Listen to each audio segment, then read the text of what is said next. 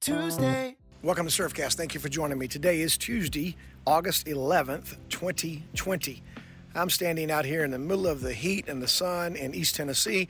I've got this mask on one ear, getting ready to put it over my face as I go into another meeting here at Lee University.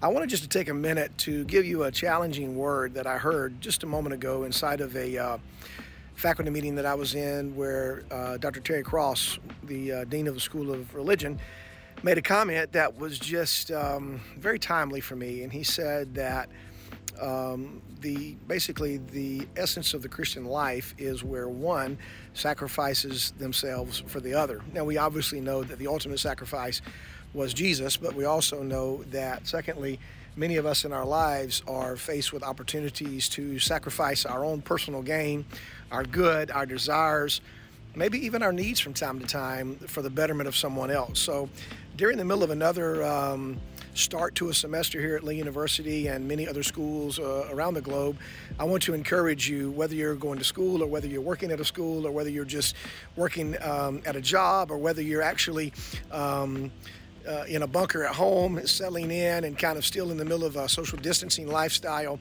I want to encourage you. I want to encourage you to be reminded that sacrifice is not easy, but sometimes it is necessary. It is costly. As a matter of fact, the cross cost Jesus his life.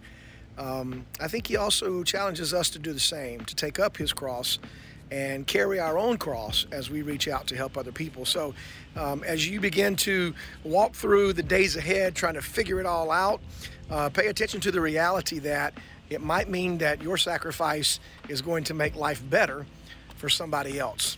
Isn't that what it's all about anyway? Perhaps. Think about it and have a great day.